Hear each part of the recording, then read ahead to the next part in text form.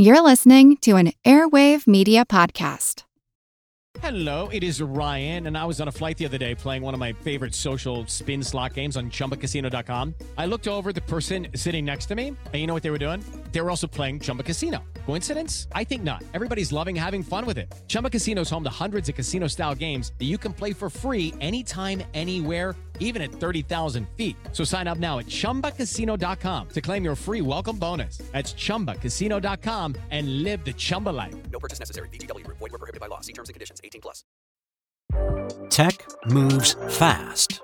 So keep pace with the Daily Crunch podcast from TechCrunch. With new episodes every day, this podcast will give you a quick overview on everything you need and should know about startups, new tech, regulations, and more.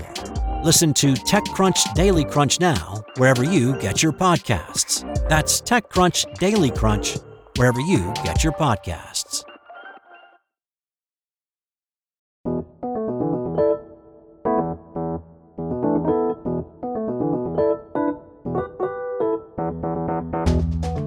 If you've ever been near a river in Australia, maybe you've been lucky enough to catch a glimpse of a platypus. And if so, you would not soon forget the sight of an apparent cross between a furry mammal and a duck. Yeah, they look like a cross between a ferret and a beaver. They have very much a beaver-like tail, and then they have webbed feet as well. But although we've now sequenced the platypus genome and garnered clues about its mammalian evolution and our own, there's still a lot we don't know about this alluring animal. And now, with climate change and the drying up of rivers, there is some concern that the platypus is experiencing a silent decline. Could the world's strangest animal disappear before we really get to know it? The platypus, as odd as it is a fellow mammal. So to understand ourselves better, it might help to better understand our evolutionary cousins. I'm Seth Shostak. I'm Molly Bentley, and this is Big Picture Science, produced at the SETI Institute. In this episode, meet the creature that blurs the line between many classes of organisms, combining mammalian characteristics with those associated with birds. Find out what it's like to catch one, how to avoid its venomous sting, and what its genome reveals about the reason this mammal lays eggs, plus why its vulnerable status is prompting the creation of the world's first platypus sanctuary. These animals are so appealing that we can't help in this episode but be platypus crazy.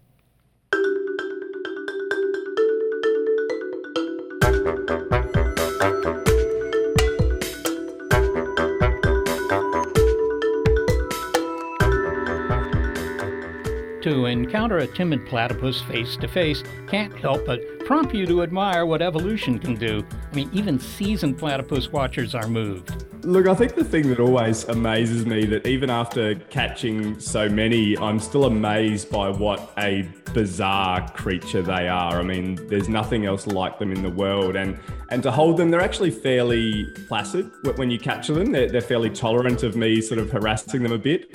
Their fur is incredibly soft and dense, which is what sort of keeps them warm and waterproof. The first scientist that received these pelts back in England thought they were a hoax because basically they have what is like a rubbery duck sort of bill, and then they have webbed feet as well. So they have claws on their feet, but they also have webbing that they can retract when they're walking on land. And I think the thing that probably amazes most people is that iconic bill. They're sort of known as duck-billed platypuses, but they're nothing like duck-bills at all. They're quite soft and pliable, an incredibly sensitive organ, but also tough at the same time.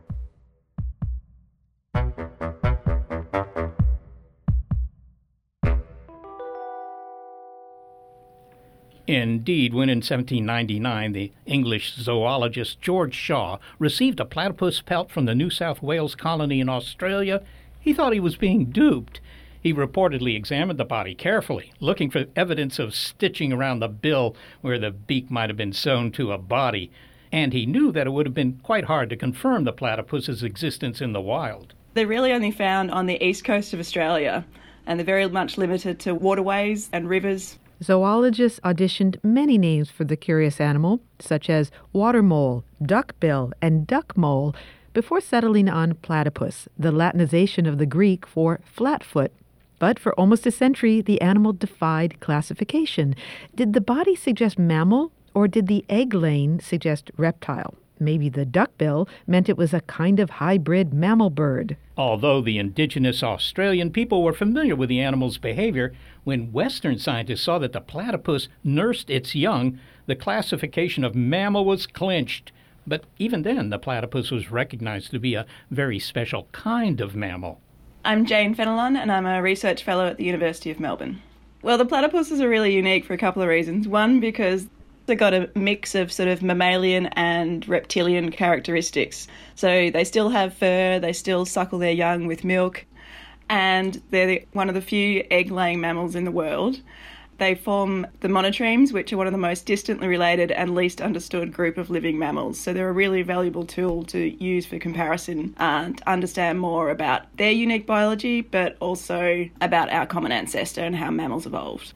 The monotremes, defined by their egg laying, were the earliest offshoot of the mammalian family. They diverged from other mammals, including those that would become us, approximately 166 million years ago. But there are still more curious facts about platypuses. Our fascination with them on this show took off after we interviewed Northland College biologist Paula Anich in early 2021 about a serendipitous and startling discovery that her team made at a natural history museum that housed platypus pelts. This is something that would have added to the befuddlement of those early biologists had they only had a handy source of ultraviolet light. In regular light, the platypus looks brown. Its fur is brown. The skin is black. And when we turned on the ultraviolet light, the entire coat of fur glowed in this bright green. It was almost complete from head to toe. The fluorescence was very intense. But Paula, there are other living creatures that also, fluoresce under ultraviolet. Why was the glowing platypus a surprise? There are lots of other animal groups, and I perhaps know the vertebrates best. There are lots of other vertebrates that are known to be biofluorescent, but it wasn't thought that mammals were a really large group of fluorescing animals. The animals that we know of that are biofluorescent, many of them have really bright colors under daylight. So many birds and frogs that are already brightly and colorfully patterned also have this fluorescent characteristic, which almost accentuates the patterns they already have. In particular, our stereotype of nocturnal mammals is that they're drab, they're not colorful, they're brown, they're gray, they're trying to stay under the radar, and they're not really using colors to communicate. So to find these hidden colors in these drab nighttime mammals has been really surprising. So why is it glowing with ultraviolet light? Because at night, there's no ultraviolet light. The hypothesis that I'm intrigued by right now is that ultraviolet fluorescence in these mammals is a form of camouflage. We don't know if they can see the colors that they're fluorescing, so we don't know if they're using it to communicate amongst themselves. But in some circumstances, ultraviolet light is more abundant at night than daylight, and so predators might be using ultraviolet light to locate their prey. If these mammals can absorb that ultraviolet light and emit a light that's at a different wavelength, it might effectively be cloaking them from predators that are using ultraviolet light to locate prey at night. Communication is another possibility, although we don't know if these animals can see themselves when they're fluorescing.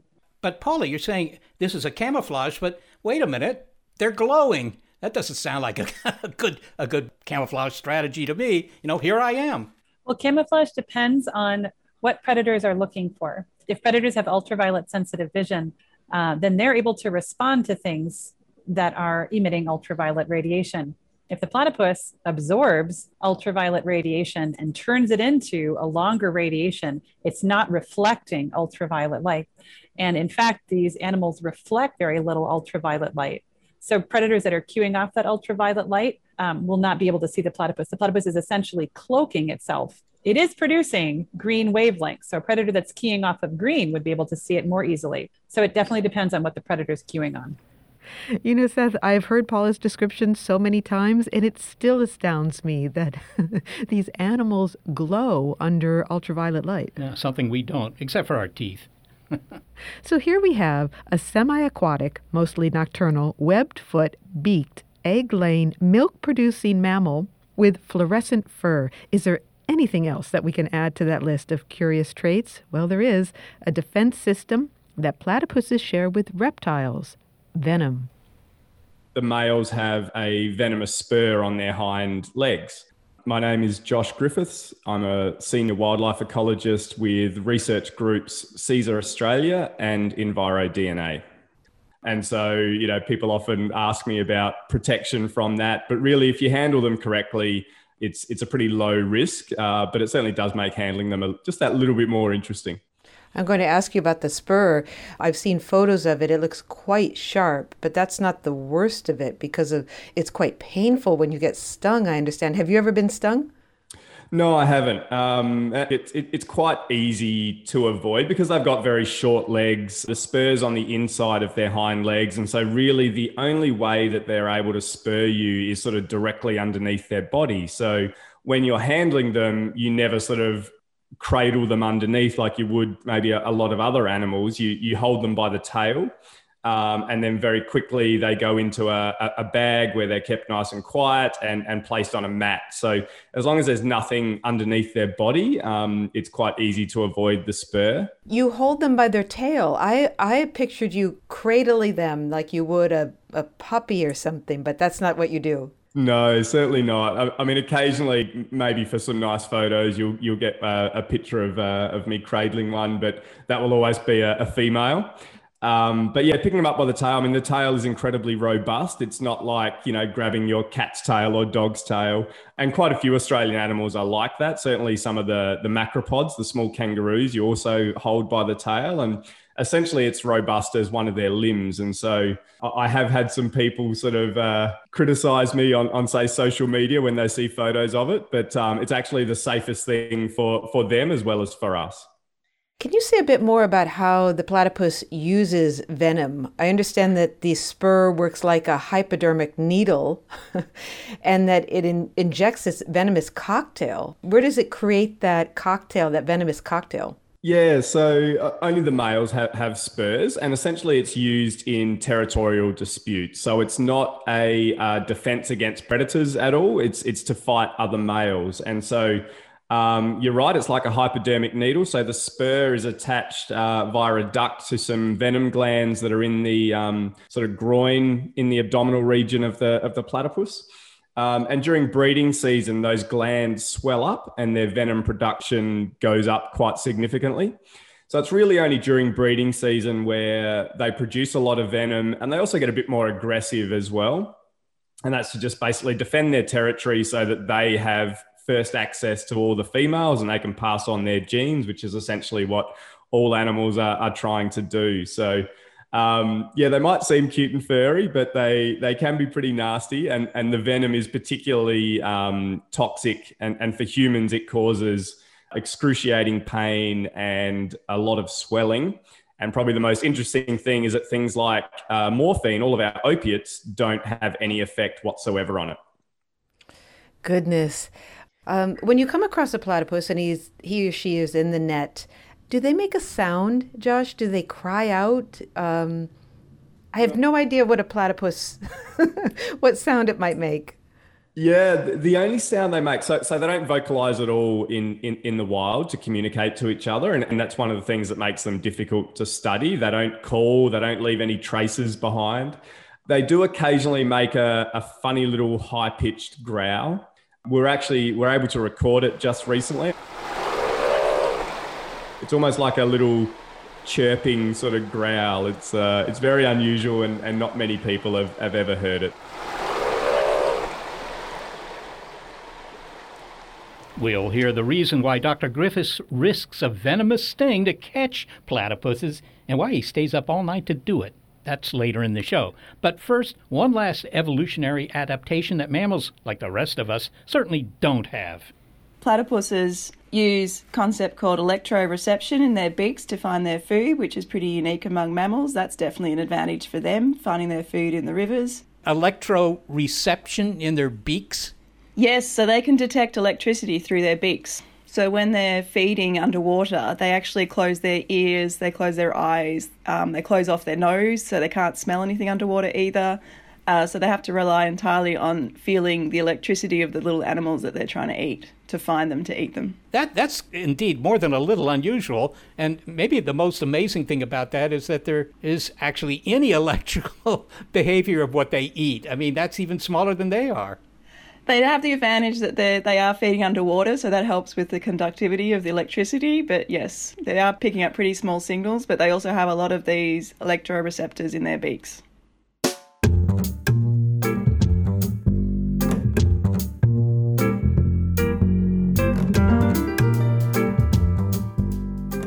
Coming up, the platypus genome has recently been sequenced. What does it say about how these unusual mammals ended up with such remarkable adaptations and we didn't? Also, will the creation of the world's first platypus sanctuary offer them sufficient protection from the threats of climate change? In this episode, we're going a little platypus crazy on Big Picture Science.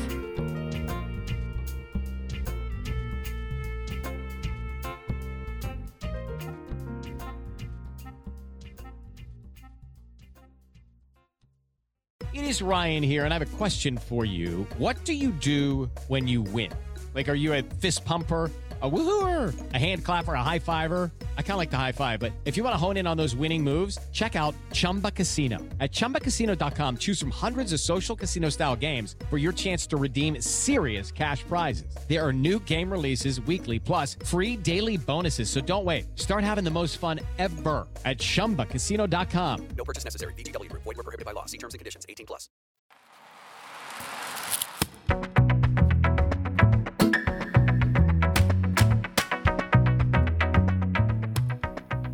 We now have an idea why the platypus has fascinated people for so long. Its assortment of curious adaptations is, in part, what prompted scientists to sequence its genome. They were attempting to find out how the platypus evolved.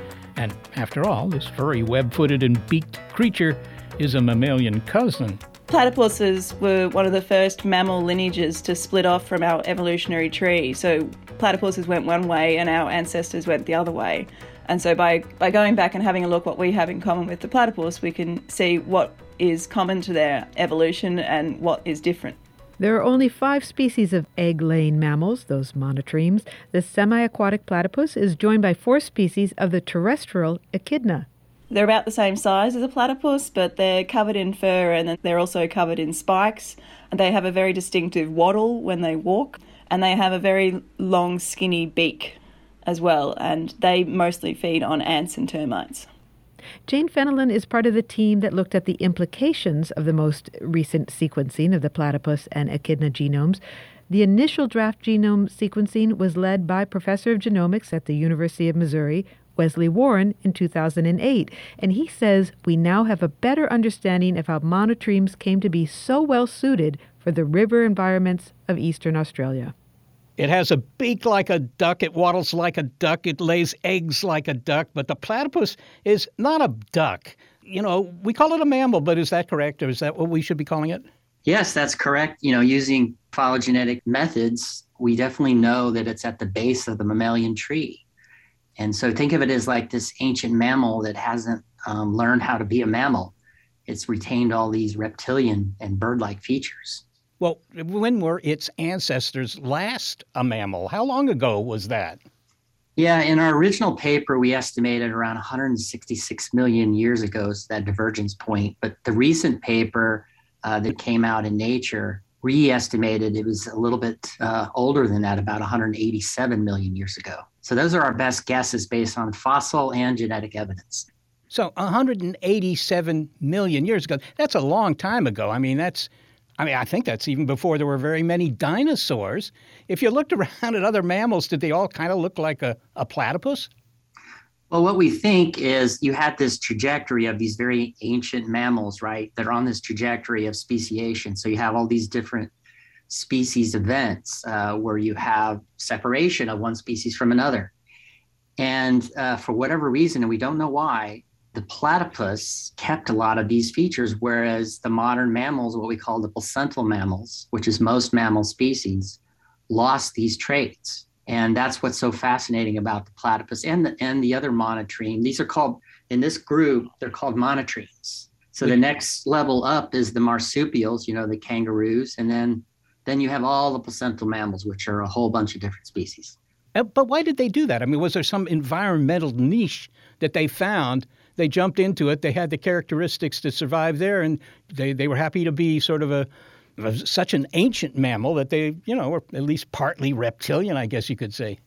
Actually, that is one of the debates that they've talked about. And what you just said is one of the key understandings that we have. And in terms of this environmental niche, they found this area in Australia, in Eastern Australia, in these freshwater ecosystems. And, the molecular mechanisms they had in place as this ancient mammal remained. And we think that's because that was the best way to adapt to that environment. How do you determine which features the platypus inherited from ancient reptilian ancestors and which evolved independently, in the intervening almost 200 million years? I mean, can you see these differences in the genome? You've sequenced the genome, after all. Right. And that's where we look to really understand that transition that I keep referring to over time. When we sequence the genomes, we can get a collection of protein-coding genes, and those are the features of the genome that do all the work. I mean, without those, we would not exist. So we want to look at all those different classifications of those genes. For example, genes that are responsible for egg production. Other examples would be for venom production. Well, all right. Let me follow up on that, at least with regard to egg laying. If I could go back 200 million years and look at those early mammals, were they all laying eggs, or did we get rid of that very early and go to live birth? There's this ongoing debate even today about the evolution of what we call placental structure. Viviparity is what it's called, versus oviparity, which is egg laying. And so most scientists agree that the placental structure evolved from eggs. So eggs was the first kind of process for producing young and protecting those young. Again, thinking of them as this oddity where they didn't get the instructions to shed some of these traits, so they kept them. And the speculation, again, we just discussed, is they kept them because the environment forced them to keep these to adapt and survive.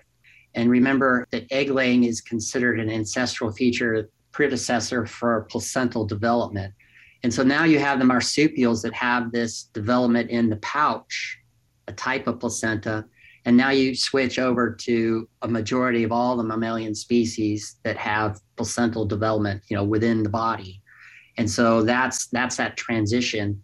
And some of the genes that are responsible for that, we really don't know, and we're still using molecular tools to find out. So the platypus retained egg laying, and that came from the reptiles, right? Were they the ones that invented egg laying? Reptiles did not invent egg laying, but if you think of a lot of the ancestral species that have this capability and a broader number of species of reptiles, there are reptiles that have live bearing capabilities. So there's this mixture of species within reptiles that have egg laying and live birth capabilities. And the platypus retained the egg laying feature. And we don't know if that's an ancient reptilian feature or whether it's just an ancestral feature of many species. The platypus genome apparently shows that milk production and, giving birth to live young, they sound to me like something that go hand in hand, because for humans they kind of do, but they evolved at different points in time. Obviously, for the platypus, they never got to the live birth part. So lactation seems to be very old. Any idea how far back that goes? I don't know what the dating on lactation is, but what's really interesting about the platypus is, they don't have nipples. So the females don't have nipples like most all mammals. And so the young, when they're cracked out of the egg, they actually suckle on this very rich milk that's on the surface of the abdomen. And unlike most of the mammals, the milk composition changes dynamically, whereas in mammals it doesn't, or other mammals, I should say. And so that's what's a real interesting difference, and we don't understand why. When we looked at the genome, some of the genes that we expect to be there for milk were there for platypus as well. So there's not, huge differences in terms of the milk, but the composition changes dramatically, which is a very interesting difference. So as the young get older, their diet changes. Exactly. Yeah. If you look at what they're drinking from the mother in terms of the milk, yes, that's true. Well, since we're talking about gene speciation, you've mentioned the development of venom. Male platypuses have a venomous spur. So these are these the same venom genes that I might find in a snake or, I don't know, some reptile somewhere? Yeah, we did an additional study outside of the Nature paper that we published with the Australians, and we looked at this question of what genes are in the venom and how can we look at how similar they are to snakes and spiders. What was fascinating is we came up with a number of about 84 of these what we call toxins. And you look at the gene families that they arose from, then you're correct. It was a convergent approach where they borrowed the same game plan that snakes and spiders had and some of the similar ancient genes, made copies of them and modified them for whatever purpose, the venomous purpose for the platypus. And that's what's so fascinating about that convergent evolution that you just mentioned. And the platypus, again, has borrowed some of those same kind of concepts and modified those genes. And so we found one of the genes that is shared with spiders, a neurotoxin that's in this cocktail of proteins in the platypus venom. So you mentioned their convergent evolution. Maybe you could tell us what that is. Sure. Convergent evolution is when a variety of different species use the same genes to accomplish the same trait. And so if you have these proteins that are involved, let's call them toxins, and there's super families of these toxins, and we know they exist in snakes and spiders and other species that have venom capabilities. Those genes, from an ancestral standpoint, were a template of genes, and then these species adapted those genes in different ways for a variety of purposes, whether it's a particular prey that's trying to immobilize. But if you compare the platypus to like the snake, they have used those genes in similar ways.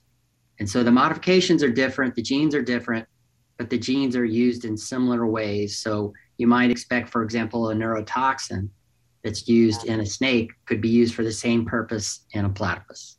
Sounds like we all have a bunch of Lincoln logs, genes, and we build what we want, but sometimes we build the same sorts of things. Yeah, and except it takes millions of years to do that. Well, finally, Wes, we characterize the platypuses as weird, as an oddball, a mix of traits of other organisms, but, wouldn't that be true of any other species that diverge from, some line or other that led to us? We might just consider that odd. Maybe from the platypus point of view, we're the odd ones because we don't lay eggs. Right. Yeah, exactly. If we're from the platypus perspective, they might think that you didn't keep a lot of these interesting features, and so your diversity in terms of responding to your environment is less so than us, if you're speaking from a platypus perspective. Wes Warren, thanks so very much for speaking with us. You're welcome. Wesley Warren is a professor of genomics at the University of Missouri, and he led the first draft sequencing of the platypus genome. But despite all the adaptive talents it has going for it, the platypus can't keep up with the threats of climate change. Platypus habitat is in danger. Wanting to protect this Australian icon, the government of New South Wales is directing the Taronga Conservation Society to build the world's first platypus sanctuary. I am Dr. Phoebe Ma, a wildlife conservation officer at Taronga Zoo. In the last summer black fires here in Sydney, Australia, the platypus were known as the silent victims of the bushfires and the droughts. With their pools drying up and the fire encroaching, they had nowhere to go. We were getting multiple calls and requests. Can we take the platypus at our zoo? And we couldn't take them. A zoo is kept at capacity. We don't just have lots of space to take these animals in for rescue. What it made us realise is these droughts and bushfires are only going to get worse, and we need to build capacity to rescue these platypus. Phoebe, where would the platypus sanctuary be, and how many platypuses would it house? Yeah, so we're actually going to build 2 sanctuaries. So we have 2 sites at Taronga. We have one smaller site in Sydney, and we have a large property out in Dubbo, which is in Western New South Wales. We're building a hugely significant sanctuary which can hold up to 80 platypus.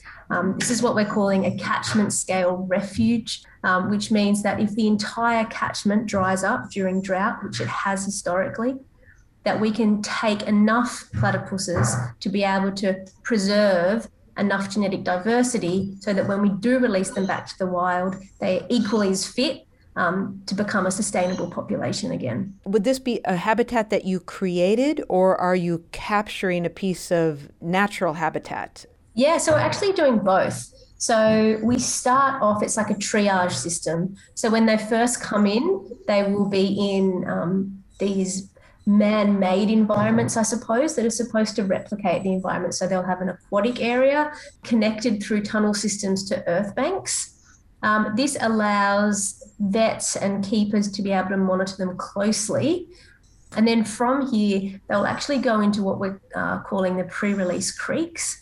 And the pre-release creeks are natural creek systems that occur within the zoo's property, but we're modifying them so that they're 5-star facilities for these platypuses. So they will be able to forage in a natural way. They'll be able to burrow in a natural way. So if they are to forage in a natural way, then I assume that the sanctuary will be filled with things that platypus like to eat, their food sources. Yeah, correct. Yep. So they love little crustaceans like yabbies. So freshwater yabbies make up a lot of their diet, but they also feed on lots of invertebrate larvae. And so in that pre-release creeks, that will just have live food living in there. So they will learn to be able to forage like they would in the wild for these live food items. Seems like it might be easier just to get climate change under control. Wouldn't that be nice? Yeah. So but this is the sad point where we've got to, isn't it? Is, when you think that we're having to get to a point that we have to build these, semi-artificial sanctuaries just to save our animals, it's really the pointy end of the problem. Approaching it from a much broader perspective and trying to tackle climate change itself does seem to be the much better approach, the more holistic approach, because we can't do this for every single species. Well, Phoebe, really the best of luck to you. We have come on this show to really fall in love with the platypus as we learn more about it. It's easy to do. And so best of luck in your efforts in saving this unique animal. Oh, well, thank you so much. And we look forward to being able to help this species. Phoebe Marr is a wildlife conservation officer at the Taronga Zoo in New South Wales, Australia. Seth, she also said that they had completed fundraising and design and that construction on the Platypus Conservation Center will begin very soon, and they should be able to start rescuing platypuses in 2022. And the public can come look? Yes, absolutely. And she says that they encourage public visits and they will have an education center so that people can learn everything they want to learn, if they haven't learned it from the show, about platypuses.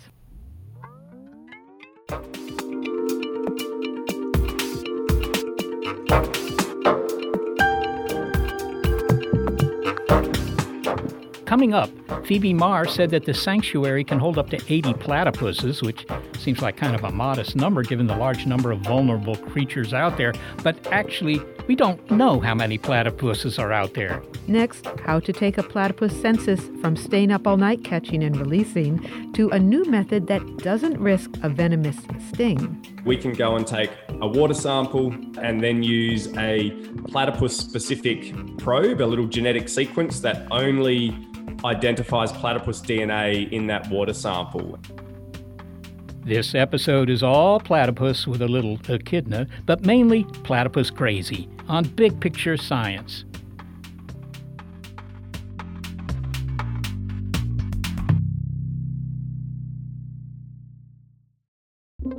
With Wired Science, you can geek out all you want. It's a podcast for anyone obsessed with math, science, space, biology, or technology. And it provides in-depth coverage on current news and discoveries. From strange diseases that turn your tongue fuzzy to tech that'll help crops grow from space. New episodes are released nearly every day, and they're typically under 10 minutes, so you can easily make them a part of your daily routine. Listen in the morning while you're getting ready or during lunch while you check NASA's astronomy picture of the day.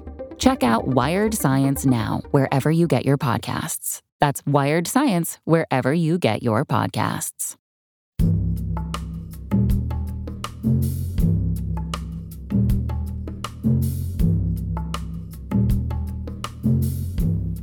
Aside from the changing climate, one of the things that makes protecting the vulnerable platypus tricky is that we don't have a basic head count for the animals. Being elusive creatures slipping quietly into rivers, they aren't cooperating by lining up for a census. And that's the reason that wildlife ecologist Josh Griffiths catches platypuses and risks that venomous sting that we heard about. Each trapped and released platypus receives an identification chip.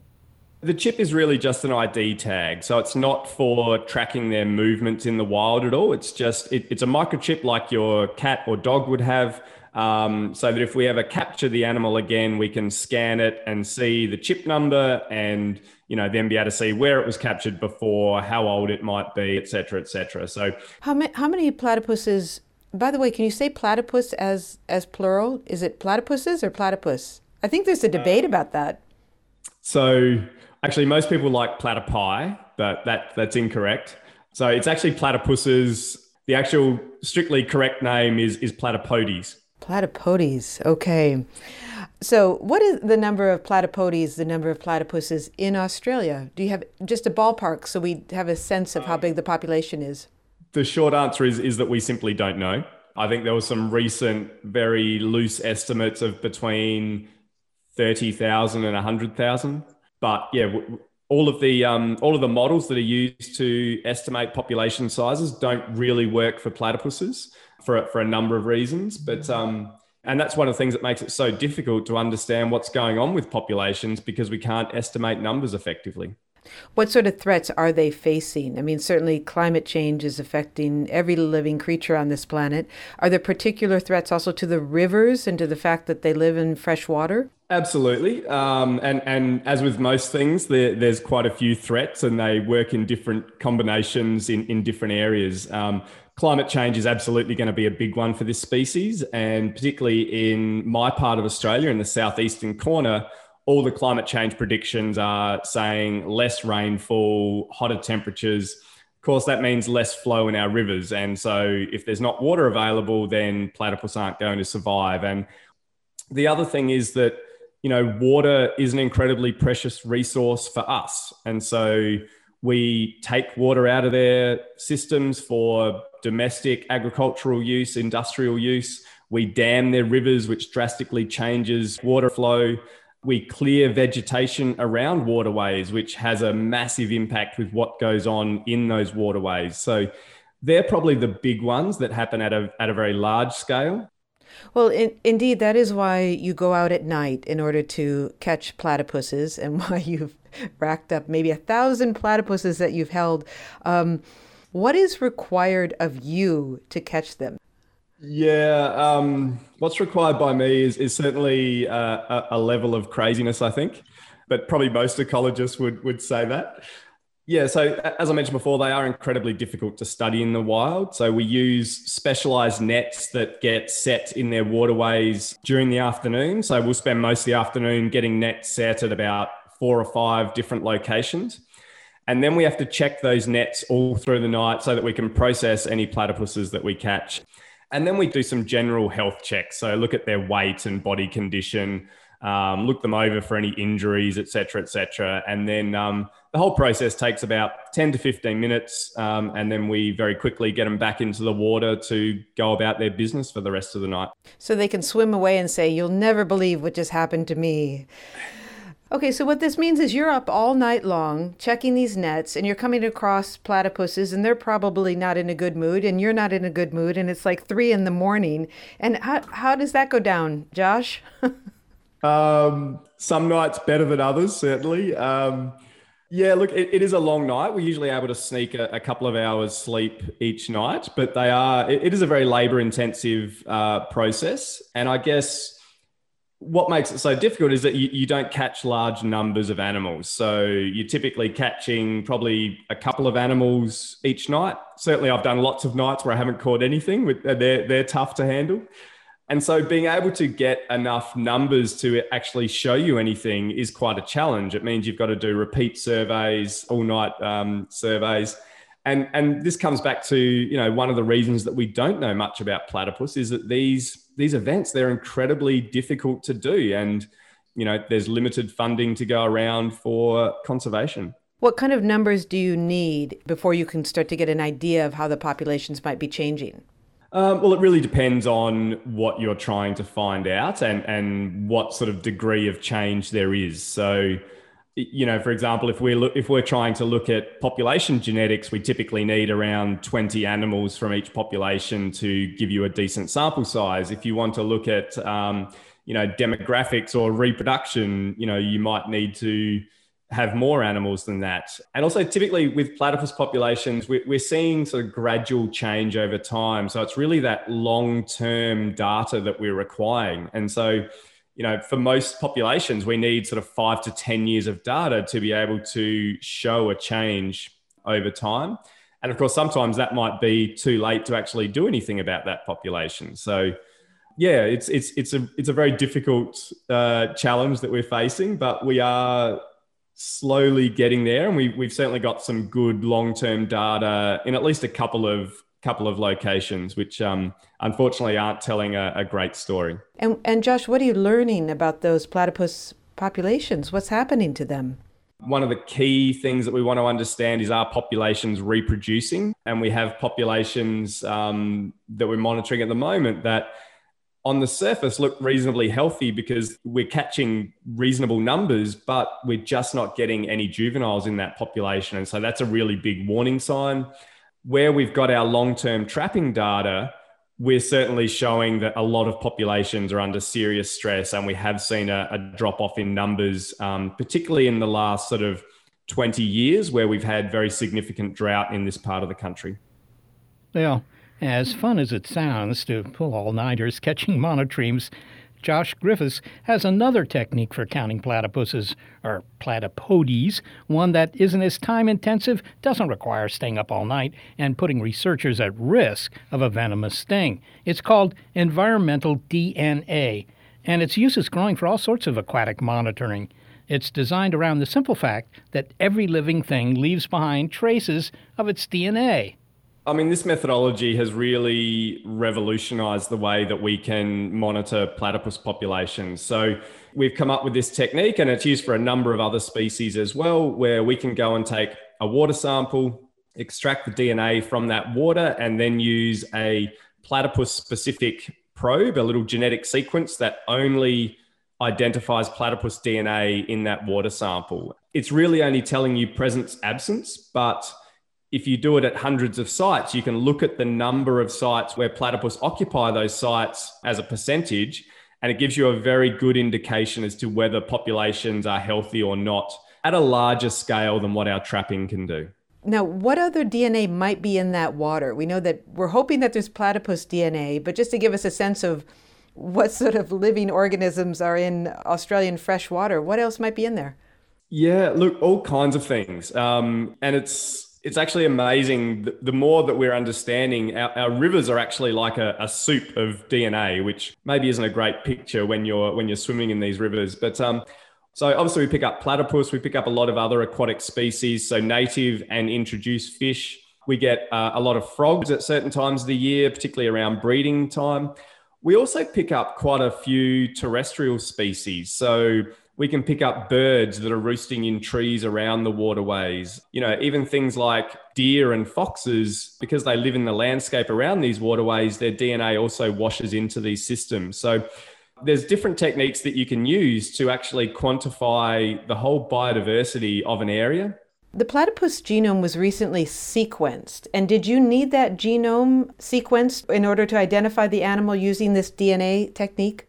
Not the entire sequence. So we only look at a very small fragment of DNA. So once DNA is shed into the environment, it degrades very quickly, it breaks up. So you're not getting entire genomes from that system. So we're only looking at a very small fragment of the mitochondrial genome instead of the nuclear genome. But it's a fragment that has a code that is specific to platypus. And we can do the same for a lot of other species as well. But to give you an idea, it's a very sensitive technique. And so we've done some modeling with some of the universities here where we can go and take just 2 water samples, run a couple of tests in the lab, and we have over a 95% chance of detecting platypus if they're there. It's an incredibly sensitive technique. And as I said, it's enabled us to be able to collect data over landscape scales, which is what you require for a species that's distributed as widely as platypus.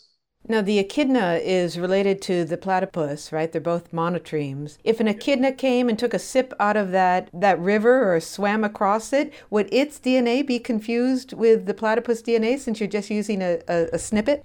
No, it's not. And we have looked at that. But obviously, the more closely related species are, the more similar their DNA is. And we certainly have some trouble with some of our native fish species that are very closely related. So we might not be able to identify between two different species. But platypus is such a unique creature. And yes, echidna is their closest relative, but they're still quite distantly related in comparison. So we do actually pick up echidnas occasionally in our samples, but it's easily distinguished from platypus. But they're not swimming around in the water with the platypuses, are they? Not often, although I have seen some footage of echidnas swimming and they use that nose as like a bit of a snorkel. One of the big picture questions is when you have these data, and maybe it's too soon or maybe it's not, how do you help protect the platypus using these data, and what options are there? Because so many species, almost every species, is under stress and threatened for a number of reasons. How do we save the platypus? Yeah, look, and it is a tough one, but I guess the good thing is that platypus, they're certainly not on the verge of extinction. So that's a great start. The idea is first of all, we need to identify that there is a problem. And so that's what we're doing with this data. We're showing that populations are under stress. We know that they've disappeared from certain areas. Ideally, what you want to do with that data is identify the factors that are behind those declines. But certainly our trapping data, one of the biggest problems for platypus has simply been a reduction in flows and a reduction in habitat. And we know water is important for ourselves, so we need to get smarter about how we use water. We need to conserve it where possible. We need to get smarter about how we can use environmental flows to improve systems. And we've certainly shown on a few small scales that if we can provide those flows, then platypus populations will respond.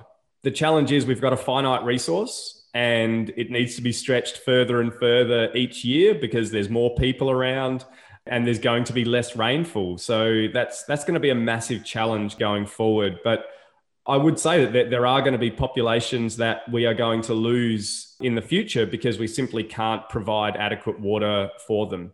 And that's a really sad situation to be in. So finally, Josh, if it is not already evident, what do we lose if the platypus disappears? From my perspective, we lose one of the most unique creatures on the planet. And I think that in itself is worthy of protection. But I guess on a broader scale, in a lot of Australian waterways, they are the apex predator. And we know from terrestrial systems and marine systems that if you take out apex predators, it throws the whole system into chaos. And so we don't really understand what that impact is going to be. And then from, I guess, a much more selfish perspective, from, the human-centric perspective, there's a lot of potential there in terms of new antibiotics that are being looked at from platypus milk. There was something around treatment for diabetes recently, and even new painkillers from their venom. So I think there's so much that we would lose from an environmental perspective, but also potentially from a very selfish human perspective as well. Do you feel frustrated ever as a wildlife ecologist having to justify trying to save an animal, protect an animal through an argument for its utility for humans? Absolutely. But if that's what gets some traction and some movement, then so be it. And also just frustration from, in a lot of instances, we sort of know what we need to do, but there's just a lack of will and I guess a lack of funding often to make that happen. And so I think all ecologists probably go through these cycles that are, some days it's quite depressing, but then other days you have some wins and it's incredibly satisfying. So, as you mentioned before, a lot of our species are under pressure from a variety of different angles, and we need to do as much as we can to minimize our impact. And I guess that's what sort of drives me. And different arguments will appeal to different people. And for some, just the moral argument that other animals, non-human animals also have a right to exist is the only argument that you need. Definitely. And I guess, I'm lucky that I work with a species that is quite charismatic. It has the cute and furry factor. So, and I guess the things that are good for platypus are good for everything that lives in that waterway. So we often use it as a flagship species to improve the health for a lot of bugs and crustaceans that don't get any attention. And that's an incredibly valuable way to, I guess, improve general river health using a sort of focal species that can assist that. Well, Josh Griffiths, thank you so much for talking to us about platypodes, and the best of luck to you in your research in trying to save this unique animal. Thank you very much. It was a pleasure chatting to you. Josh Griffiths is a senior wildlife ecologist with CSAR Australia and EnviroDNA. Well, we've come to that moment where we look at the big picture, Seth, and when it comes to platypuses, what do you see that as being? Small animals, but a big picture. Well, I mean, right. We know that nature is economical, which is to say it's cheap. It doesn't buy new things, new features, if it doesn't need to. And here's a critter that goes back 150 to 200 million years, and it's basically the same critter it was, it seems, laying eggs and lactating and doing all sorts of strange things. That's really astounding that there's been an environment for these guys for 150, 200 million years. It's interesting you say that because, of course, that environment is going away. They've evolved for this particular niche, and now that niche is disappearing. And, this animal is a charismatic animal. We could talk about it for an hour. And in some ways, it's a stand-in for all of the creatures that maybe aren't as photogenic. Yeah. That aren't as cute. Aren't as cute. Don't have that camera appeal. Yeah, exactly. They've made it more than 100, maybe 200 million years, and now, today, they're finally under threat, and that seems to be our fault.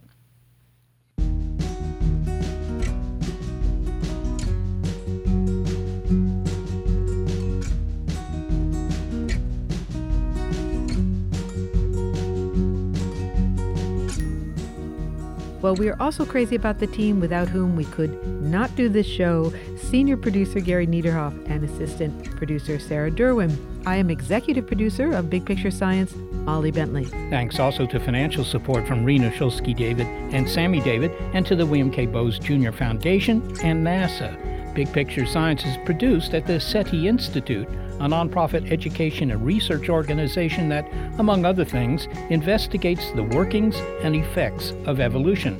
I'm the Institute's senior astronomer, Seth Shostak. A big thanks to our listeners and to those who have joined Big Picture Science on Patreon. Original music was composed by Dewey DeLay and June Miyake. If you'd like to know more about the guests you've heard, well, you'll find links to them on our website, bigpicturescience.org, along with past episodes of Big Picture Science. And if you haven't already, we hope that you will subscribe to the podcast. In this case, it would be the Platypodes podcast, and follow us on social media. This episode of Big Picture Science is called Platypus Crazy.